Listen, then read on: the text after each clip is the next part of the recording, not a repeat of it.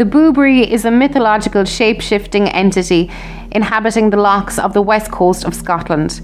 It commonly adopts the appearance of a gigantic water bird resembling a cormorant or great northern diver, but it can also materialise in the form of various other mythological creatures such as a water bull. A generally malevolent entity, the Boobrie typically preys on livestock being transported on ships, but it's also fond of otters, of which it consumes a considerable number. In its manifestations as a water horse, the creature is able to gallop across the tops of lochs as if on solid ground. During the summer months, it is infrequently seen as a large insect sucking the blood of horses. Folklorist Campbell of Islay has speculated that descriptions of the Boobrie may be based on the sightings of the Great Auk. The bellowing sound made by the Boobrie, more like a bull than a bird, may have its origins in the strange call of the common bittern, which was a rare visitor to Scotland. Investigation into folklore, especially Celtic oral traditions, began in the 19th century, and several bizarre and less familiar beasts were identified, including the Boobrie. It is a generally malevolent entity with the ability to materialise in the form of various mythological creatures. It commonly preys on animals being transported on ships, preferably calves, but will also happily eat lambs and sheep, carrying its prey away to the deepest water before consuming it. It is also extremely fond of otters, which it consumes in large quantities. In its favoured bird manifestation, the Boobrie resembles a gigantic great northern diver or cormorant, but with white markings. According to folklorist Campbell of Islay, a detailed account of its dimensions provided by an authoritative source claims that it is larger than 17 of the biggest eagles put together. It has a strong black beak about 11 inches wide and 17 inches in length, the final 5 inches of which taper like that of an eagle.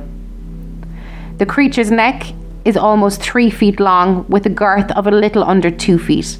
Short, black, powerful legs lead to webbed feet with gigantic claws. An imprint of a Boobrie's foot left in some lakeside mud equaled the span of a large, wide-spreading pair of red deer's horns.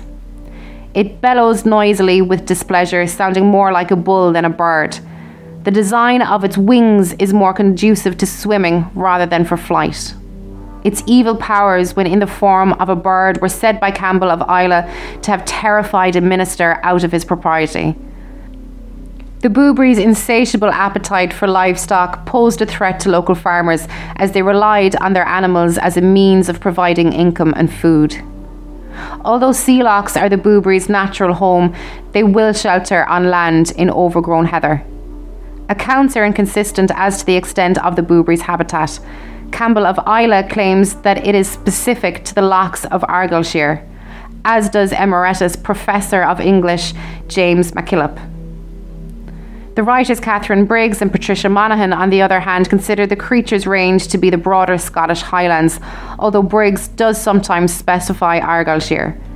Campbell of Islay's undated manuscript notes the Boobrie had not been seen for several years, probably due to the widespread burning of heather in the area of its habitat. When manifested as a water horse, the creature is able to gallop across the surface of lochs. The beating noise of the creature's hooves on the water is the same as if it were galloping on solid ground.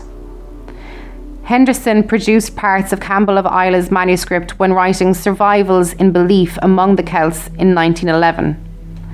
Among them is a story listed as Boobrie Ostarvishka.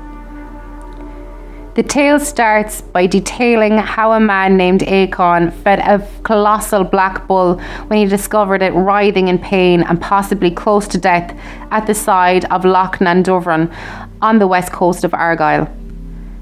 Some months later, Femi, Acon's girlfriend, is occasionally disturbed by elusive shadows she senses on the loch, which make her think of Murdoch, her former paramour. While she sat dreaming of Acon one evening when staying at the Shaling near the loch, she sensed the flicker of a shadow beside her, except this time it was Murdoch. He promptly overpowered her by enveloping her in a dark blanket and tying her hands. At that point, a water bull came to Femi's rescue by knocking Murdoch to the ground. The bull then knelt down, allowing Femi to get on its back before transporting her back at the speed of light back to the home of her mother. The bull disappeared, never to be seen again, but a voice was heard in the air calling out loudly. The verse heard was in Gaelic and translates as, "I was assisted by a young man, and I aided a maid in distress. Then after 300 years of bondage, relieve me quickly." It's then asserted that the tale reveals the persistence in folk belief of the idea of transformation, the Boobrie being the abode of a spirit. The Boobrie can also manifest itself in the form of a large insect that sucks the blood of horses. Henderson refers to it as a big striped brown govlecon or earwig, with lots of tentacles or feelers. It was infrequently seen in this form, usually only at the height of summer during August and September. A farmer and his son were ploughing a field on the Isle of Mull using a team of 4 horses beside Loch Freesia, but work stalled after one of the horses lost a shoe and was unable to continue. Noticing a horse grazing nearby, they decided to try using it as a replacement. Once harnessed to the wooden plough, the horse appeared to be familiar with the task and initially worked steadily. As it began to work towards an area closest to the loch, it became restless, and the farmer gently used a whip to encourage the animal to continue. It reacted by immediately transforming into a gigantic Boobrie, giving out a loud bellow and diving into the loch, pulling the plough and the 3 other horses with it. The frightened farmer and son watched as the creature swam to the centre of the loch, then dived underwater, taking the other horses and the plough with it. 7 hours later, there was still no sign of the 3 horses. In a story transcribed by John Campbell of Kilberry, a hunter attempted to shoot a Boobrie after he spotted it in its bird-like manifestation on a sea loch one chilly February day. The man paddled into the loch until the water was up to his shoulders, but when he was about 85 yards from the creature, it dived under the water. The hunter maintained his position for 45 minutes before returning to the shore, where he remained for a further 6 hours, waiting unsuccessfully for the Boobrie to resurface. No clear indication is given of the loch's whereabouts. Campbell of Islay speculates that the Boobrie may have originated from sightings of the Great Auk. He noted he had been told stories of the creature by various people and regarded it as having a real existence in the popular mind. He considered the tale of the Boobrie and its waterhorse manifestation resembled the Norse myth of the ploughing of the Asa.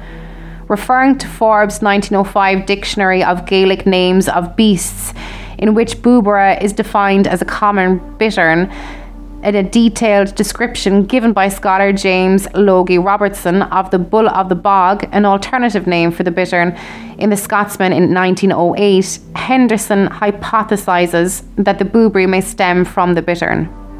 Referring to the bittern's strangely weird sound and highlighting its weird hollow cry during the night and throughout the evening, he describes it as resembling quietly bellowing cattle, particularly during the bird's breeding season.